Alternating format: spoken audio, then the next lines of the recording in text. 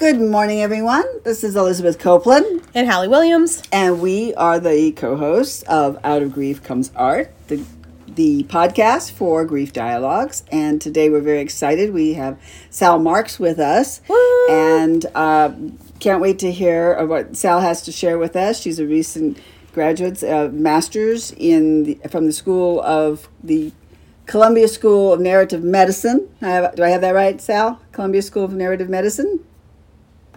More or less. More or less. Okay, she'll correct me shortly and when she gets into it a bit. And anyway, we're here to talk with Sal today. But before we do, I want to give a special thank you to one of our sponsors, which is the Sharp Grant from Humanities Washington. This podcast has been made possible in part by funding from Humanities Washington and the National Endowment for the Humanities. Humanities Washington opens minds and bridges divides by creating spaces to explore different perspectives. Thanks for believing in our project and supporting us. Yes, thank you. So, Hallie and Sal went to school together, so I am going to turn it over to Hallie. But before I do, sorry, I just want to tell how I got connected to Sal. Sal, I do know your parents, of course, but that was not how we got connected. I was looking for some information on the School of Narrative Medicine at Columbia, and I went on LinkedIn, and you know how they do who you might know. Oh, the algorithm. Algorithm. Thank you. I always forget that word. Yeah. And you know who you might know, and up popped your name, and I went, oh my gosh, I do know her. Essentially through her parents, but I do know her. And then I said to Hallie, guess who I met on LinkedIn? She went, oh my gosh, I went to school with her. So anyway, small world. Yeah. And thank you for being here today as part of this program. So Hallie, I'm going to let you take it over. Hey Sal, how are you? I'm good. Thank you guys both so much for having me. Oh, our pleasure. Oh my gosh. You guys, we just logged on, before we started recording the podcast. And I was like, dude, this is wild. We're all grown up. And I remember, gosh, we high school together. I don't think middle school. I think it was just high school. Right? Honestly, I can't remember, but that sounds about Close enough. Close enough. We're out here, all grown up and saving China, as they say from Mulan. So, all right. Well, I'm really excited to have Sal on the show today because Sal is, oh my gosh, the definition of Out of Grief Comes Art. You are an incredible artist, and I actually had, just to be really honest, I had lost pulse on what you were doing because you just go to high school people, then those people disappear, they just go out into the world. And when Elizabeth sent me your stuff, she was like, you know this girl, right? And I was like, oh my gosh, I do. That's Sal. Holy crap. So your art is incredible, and you've been in New York, right? That's right. Okay, and I have a little special bio of Sal, so I'm going to read that now. But Sal is a non-binary visual artist and patient advocate. They have an MS in narrative medicine from Columbia University and a BA in public policy psychology. Oh my gosh, from Pomona College. They work in the health humanities to empower patients and promote health justice for chronic illness. Mm-hmm. Wow, I'm stumbling over my words today. Sorry. Talk about Out of Grief Comes Art and how you use that for the good of others. So, I'm going to read her artist statement because I feel like it really drives home exactly just wow. My art is a dual practice of coping with chronic pain and suicidal ideation and communicating illness experience through visual languages. I work with a range of mediums to mirror my fluid body-mind abilities. I love that. I use paint pens, collage, comics, oil paint, data visualization, and filmmaking to draw attention to stories about disability, patient autonomy, and narrative erasure. Wow. Okay, so share with us a little bit about your grief story and what kind of got you into this space of life. Sure. So I was reflecting on, where this kind of begins, and I could pick a number of places, I think, throughout my childhood, but where I'll start is being an adolescent, going through an arduous chronic pain dismissal process. It took me 3 years from the time that I was 13 years old until I was 16 as a sophomore in high school to get a diagnosis for my illness, which is AS, ankylosing spondylitis. Okay. And so for all of those years, there was both a loss of ability, my physical ability. There was a loss of identity, being an athlete growing up, having to kind of cope with my identity, and my personhood was drastically changed upon the beginning of my pain. And my grief journey also kind of is wrapped up in the loss of my grandma Phyllis, who passed away shortly after I was diagnosed. She had breast cancer for over 20 years. And so there are all these kind of things to unpack with grief and loss that have always been related to my family and their experience with my illness, and my, coming into who I am as a young person in a world where so many doctors and so many people have a hard time accepting and believing that young people have chronic illness too. And it's not that unusual, but it can be extremely isolating and heavy to live with the symptoms and the daily realities of living with chronic illness. So my grief and my pain has always been nonlinear. Like chronic illness, it comes and it goes, and it's embodied, and it resists so many of the linear ways of telling stories or in being in the world. And where art comes in for me is that I first, my grandma had given me a small pocket sketchbook that I started bringing to waiting rooms, and this kind of just became a portal for me where I was always waiting, so I was always drawing, and that kind of became an act of survival, of coping with what was going on in the outside world. I could just focus on the page, the empty canvas in front of me. Yeah. And as I got older, and I continued to feel that my language as a person with chronic illness was, pushed into boxes, pushed into pain scales and ways of assessing disease, art became my way of saying, I can communicate in other ways too. My body, mind, it has its own language, and most of the time it's in a way that we are not taught to listen. We are not taught to listen to our pain or our grief or our ups and downs of being in a body, being in a mind, in ways that aren't verbal, that aren't spoken, that aren't looking directly at possibly what we're trying to express or live with. And so the sketchbook, much like as I've gotten older, the canvas has been first and foremost a way of coping, of listening to myself and my body through the pencil, the pen, the paintbrush, and resisting kind of the need to figure it out and put it into coherent language for another, but really for myself to live with. So that's where I'll start. Wow. Okay. Wow. What an answer. Well, it's hard. It's hard. Sal and I share disabilities. Yeah. I have a different disability. I actually have lupus. But I just so resonated when you and I first talked about how it's not linear. Yeah. And nobody gets that.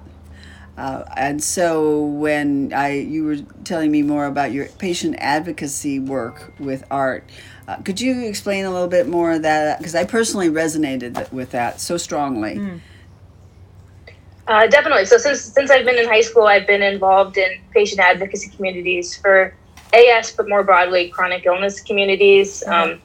And so much of advocacy is sharing stories and sharing lived experiences that we go through as people with chronic illness in order to raise awareness, in order to raise money, in order to, show the people in positions of power that these conditions are not rare.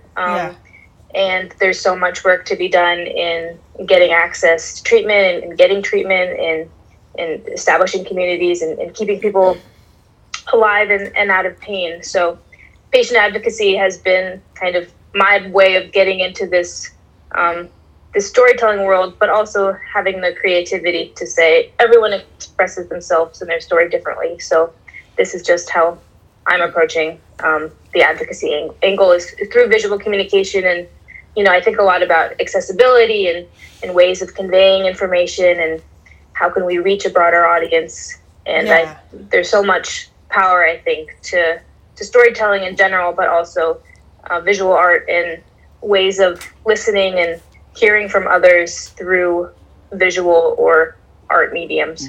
It's the expression piece for me that, that is so important, allowing us and embracing, open acceptance to the expression in order to get that grief out. I mean, and not even just for grief either, because, my kids are both under 5, but we're definitely in this exploratory, like, if I'm angry, like, let's get it out in a healthy way phase, right? Right? Think about when you're talking to a little kid, like, and there's a lot of options for how they can express, and I'm trying as a parent to let him, my oldest one, the 1-year-old just screams and throws his bottle. That's helpless at this point.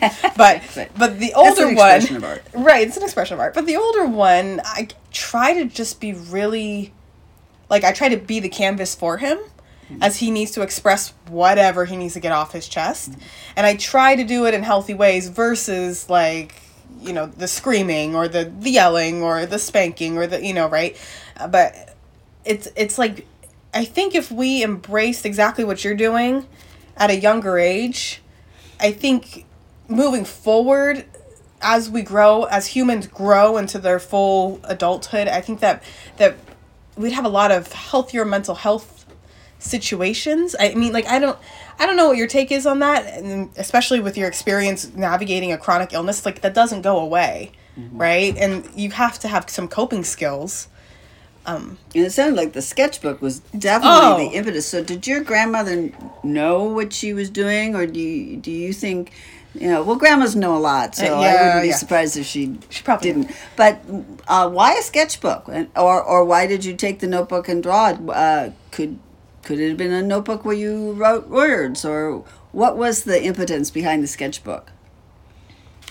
It's a great question. I can't say I know the answer to that, but my grandma was someone who lived her life through creation, in gardening and cooking and making art and receiving art. And so I think it was her way of being in the world I was so fortunate to have grew up with on the island. But I really resonated with what you were saying, Hallie. I mean, for me, being a young kid, as I was saying, my journey could have started much earlier. I was, a 5-year-old kid who was very wild and also depressed. And so I was put on antidepressants, where I think there could have been other avenues to cope with my the way that I was presenting myself and trying to make sense of my extreme emotions or extreme physical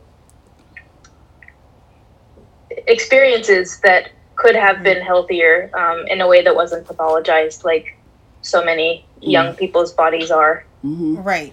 Now, here's my question to you as someone who does not have a chronic illness that I'm aware of, right? Because it could be there. But how did you, I don't really want a medical answer, but like, how did you know that something was going on with you? That, like, what was the indicator? And I don't really mean that, like, I don't really want to know the scientific breakdown, but like, how did you know inside that something was besides the pain? I mean, there was pain. Well, but yeah, there was. I think it was sudden and it was slow in having symptoms that felt different than anything I'd ever experienced before. I grew up playing sports and being sore and being in pain that's very different than pain that limits your ability to walk or limits your ability to put on socks in the morning, and so your mom has to do that for you, or and that was the beginning of feeling really isolated from everyone in high school, really, but also feeling isolated from my parents and my family, because there's so much that's hard to communicate, and even if you know something's wrong, it's really hard to put it into words, often with chronic experiences, in a way that then can be translated into a diagnosis. Yeah. So, I mean, and the crazy thing is not that I should know your business, but and not that I was like your best friend and we talked every day or anything, but we grew up in a pretty small town. I had no idea this was going on with you. And we grew up in the type of town, like, if you cross the street, you pretty much know. It's a very small community, which is a blessing and a curse.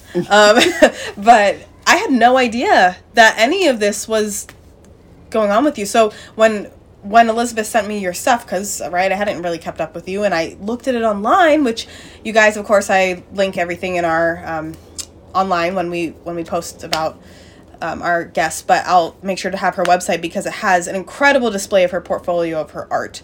And I was like, oh my gosh, and I started to read more about your story, and I was like, I had no idea that this was even happening, which then pings my ears a little bit now that I'm in a different headspace as a mother, and I'm looking at my kids growing up, and now I'm kind of looking at them thinking, okay, how can I tell if something's going on? And how do I support them through that? Because it doesn't sound like with chronic illnesses that there's a fix. And grief is the same way. There's no fix with grief, right? When, you know, it's ongoing and changing and not linear, right? So I guess it was a long-winded way to say that that it's very personal and intimate, and I'm so grateful to your grandmother who gave you a sketchbook. And how do you share? And would it have helped you, do you think, at that time, if you had been able to share with your classmates? But it sounds to me like you didn't know yourself what was going on, and certainly the medical community wasn't helping you figure it out. So am I right in saying that? Certainly. Children's Hospital refuted my diagnosis because AS was historically considered a man's disease. And this stigma remains a barrier to diagnosis for so many people. So gosh. no, but it is something to be said about, I wish there had been opportunities for community in ways that weren't all on me. But it's hard with young people, what they need and what, so there was already a lot being asked of me to share. And I kind of retreated, and that's where I went into art, is because I didn't have to use my words. Right. So now you have art that you help other people be able to express what's going on with them medically, right? So how do you do that? What do you create? Do you create the art with them, or do you encourage them to create their own art? And then how do you advocate with them, for them? Sure. I mean, I hope to do it all. I'll speak a little bit about one project I worked on. Last year, I have a close friend from college who lives with epilepsy, and she is younger than me. She's a young Black queer identifying person, and for her, it took her over 15 years to get a diagnosis because of all the ways that her lived experiences with epilepsy were ignored and dismissed over the years. But what we did together is we worked on a collaborative project where first we did oral history interviewing, and I was in my narrative medicine program at the time. And then we worked back and forth. She did a piece of art. I helped her kind of work on the graphic design of putting things together, of pulling pieces from her story, of mapping it out visually so that we had a final visual product that could be shared to represent the story of what she went through in our healthcare system. And the hope would that something like this would be able to be shared with, it has been shared with people in med school, with, in community health clinics. Right. Both to raise awareness of the fact that epilepsy, like all chronic illnesses, don't fit into little boxes and they present themselves uniquely to every person, but also to show the humanity of her story. And outside of all these labels, she's a person and she's an artist and she is incredible. And so I think art is a really powerful tool to connect these pieces of advocacy, storytelling, and patient education. Now, where do you find your inspiration for these projects? Like, I doubt that your friends that you just told us about, like, came to you and submitted or maybe she did. Or did she? I mean, like, but did she? Well, I mean more like, it's not like you're getting, like, submissions for advocacy, or are you? Or do you just, like, hear a story and you're like, you're inspiring, let's do this? I get inspiration from being in community with other people who have similar experiences of feeling invisible or erased for things that they went through that were incredibly traumatic and or painful. And so I think it's my responsibility and my opportunity to create a platform in which people can rewrite their own stories in a way that reflects their humanity and the things that they wish that could have been shared with their doctors or their providers or their families. And sometimes it's dependent on so I work part-time for the Global Healthy Living Foundation, who is a patient advocacy organization. And, last month it was Pride Month. And so I was able to lead a storytelling project in which I put out a call for people to share their stories with me and work with me to raise awareness of the unique issues that LGBTQ people with chronic illness go through. Yeah. But then once I start working with someone, I really hope to give them a platform for their stories. And I take a back seat, but as an artist and a visual person, I'm happy to be a collaborator and a person who goes along that journey of sitting with a story next to them. And I think there's something really powerful about having your story witnessed in your own language. And that's something I certainly didn't feel until I was much older. And I had the agency and the ability to rewrite my own trauma and pain stories outside of the medical gaze. And a lot of people feel so thankful, and it can really make a big difference in just giving them a platform to share and then to have that be seen by their community if they like. Absolutely. So one of the things, one of the questions I have here is like, what is the first thing that you gravitate to art-wise, medium-wise, when you're working with someone? But then I heard you just say helping them create their art in their own language. So when you are working with someone, do you just pick up a pen and start sketching kind of like how you did going back to when you were a kid? Or do you really get to know this person and then you're like, my idea for you is that, like, how do you pick your medium? Because you do a lot of things. I do a lot of things. And I think a lot of my visual art is separate than my collaboration work with other people. If I'm working with another person, I think it's really important to witness and listen to their story before I dive in and try to create a visual representation of what I'm hearing. And a lot of times things will come out of talking to someone that give you a very clear direction of, let's do like with the person that I was talking about, we were looking at medical textbooks and pulling out the page on epilepsy, and then we were inspired by medical diagrams and her photography and her art to combine.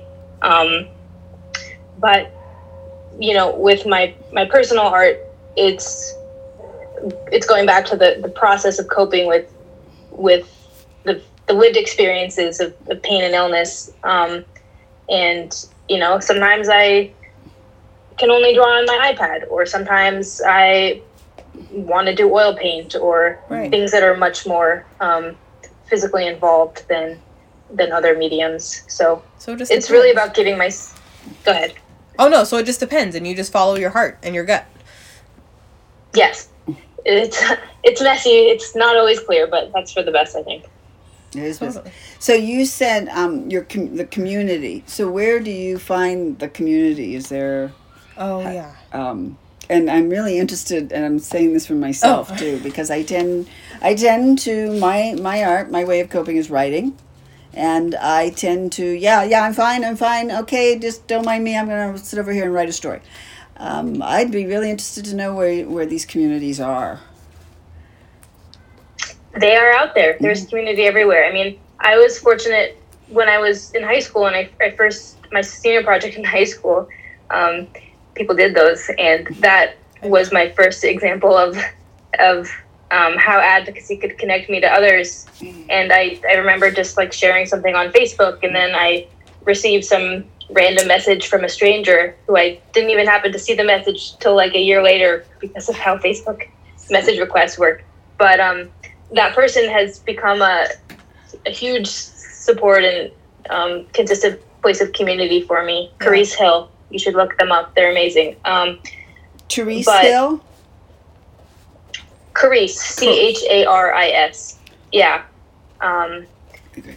And I find that once you have one person who has an experience you relate to, or has the same identity in terms of the illness as you, there's often a kind of a domino effect of so many more people. And it kind of just takes finding one person who then knows another person and connects you with someone who might really be able to listen to you. But I also found community in college because, I live with an illness that most people haven't heard of. And so when they first find out about AS and there's only a handful of people that they know, I became someone that people came to me as, how do I do my first injection in a college dorm? And that became a way for me to build community and be a support to others. And so many people who I have had these like very small interactions with in terms of illness have become some of my closest friends just because of what we go through and how we understand one another. And so I find that the disability community is so opening, and it only takes, like, we are all in these bodies, and anyone can become disabled or chronically ill at any moment, and we've certainly seen a rise of people in COVID having chronic experiences. And so there's certainly an enormous community out there. There's just, it's hard to find those connections, but I think once you do, it's people that stick around, and virtually especially makes it easier to stay connected.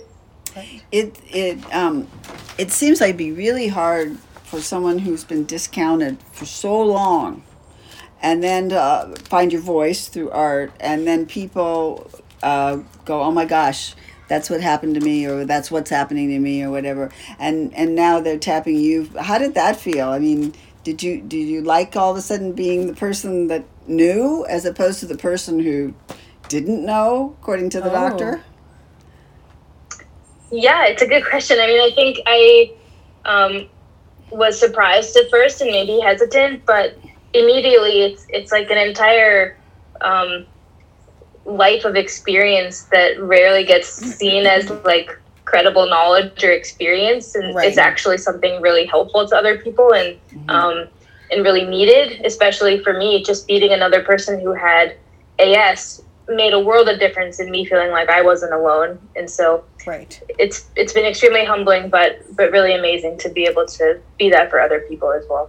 Wow. And so if someone is going through something and they really need, oh my gosh, I could really use Sal's help. How do you have like a business consulting? I mean, how would they get in touch with you? How do you do that? Sure. I am happy to connect. My website is salmarks.myportfolio.com. I'm also on social media. I mean, I get messages from people all the time who I don't know, and my circle is still pretty small, but I would love for there to be a bigger community of people with experiences like mine to have each other and to connect and to hold space for each other's languages. I love that. Yeah. I love that wording of the concept of each other's languages. I love that. Okay, so my question to you is, for somebody who is not familiar with having chronic illness, right? How can I be of support? What is the most supportful thing that I can do? Just like how if you lose somebody and they die, and then you're like, how can I be of support to this friend? How can I be of support to someone that's trying to navigate this maybe a new chapter, chronic illness, a new piece of them, right? Mm-hmm. Yeah, there are so many things you can do. I mean, when I look back on my journey of both pre-diagnosis and post-diagnosis, there were so many people along the way that gave me permission to listen to myself and to listen to what I was going through in a way that was completely separate from medical diagnostics and terminology. And so I think first and foremost, believe them. That's something that people often have a really hard time having. Yeah. Is having their stories believed and having their stories taken seriously.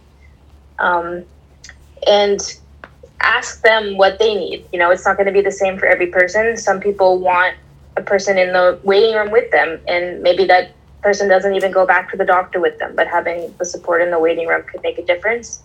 There are also so many tangible things that you can offer as support in terms of cooking meals or doing dishes or for me, sometimes it's hard to get out of my house, and so having friends that will pick you up and take you to the beach or take you on a walk. Make you run errands with them or something. That's right. And I think the last thing I'll just say is, especially if it's chronic, giving space for it to last forever. And I think one of the hardest things is at the beginning of a diagnosis or at the beginning of a treatment, or there's often a lot of support at the beginning, and then it kind of quickly dies out. And that's when the isolation and the depression and the things really set in that can make it much harder to live with on a day-to-day basis. And so finding ways to stay connected, to be there once the initial support wears off, can make a really big difference. Right. Right. Oh, that is an excellent point, and actually great one to end on, because that is so important to be there for people all around. And I know loss a lot of times it's not when it happens that you need the support. It's the year later at the anniversary, or other times. So your point about being there from for the duration, and the duration could be an entire life. That is great. So, well, Sal, thank you so much for being with us today. This is really incredible. We'll definitely be posting your website. Posting some of the artwork that is there. There's just, whether you're suffering from a chronic illness or just enjoying art, I just love your images. They just bring out such great emotion in me. And but I also really appreciate sharing your personal experience with chronic illness. Sal and I are actually on a panel coming up August 24th for Reimagine, and that one is called Out of Illness Comes Art. And we have two other wonderful people going to be joining us who have similar stories, similar types, not similar illnesses, but some similar issues with chronic illness and what we've used to build our art in it. So I'm glad we'll be talking again further, Sal, and we'll be sharing your contact information and get it out there so more people can be part of your community, because I'm going to sign up for one for sure. Absolutely. So, anyway, thank you so much. This has been another wonderfully fun and very meaningful episode of Out of Grief Comes Art, and we will see you next time. We'll see you next time. Have a great Wednesday, guys. Thanks for listening.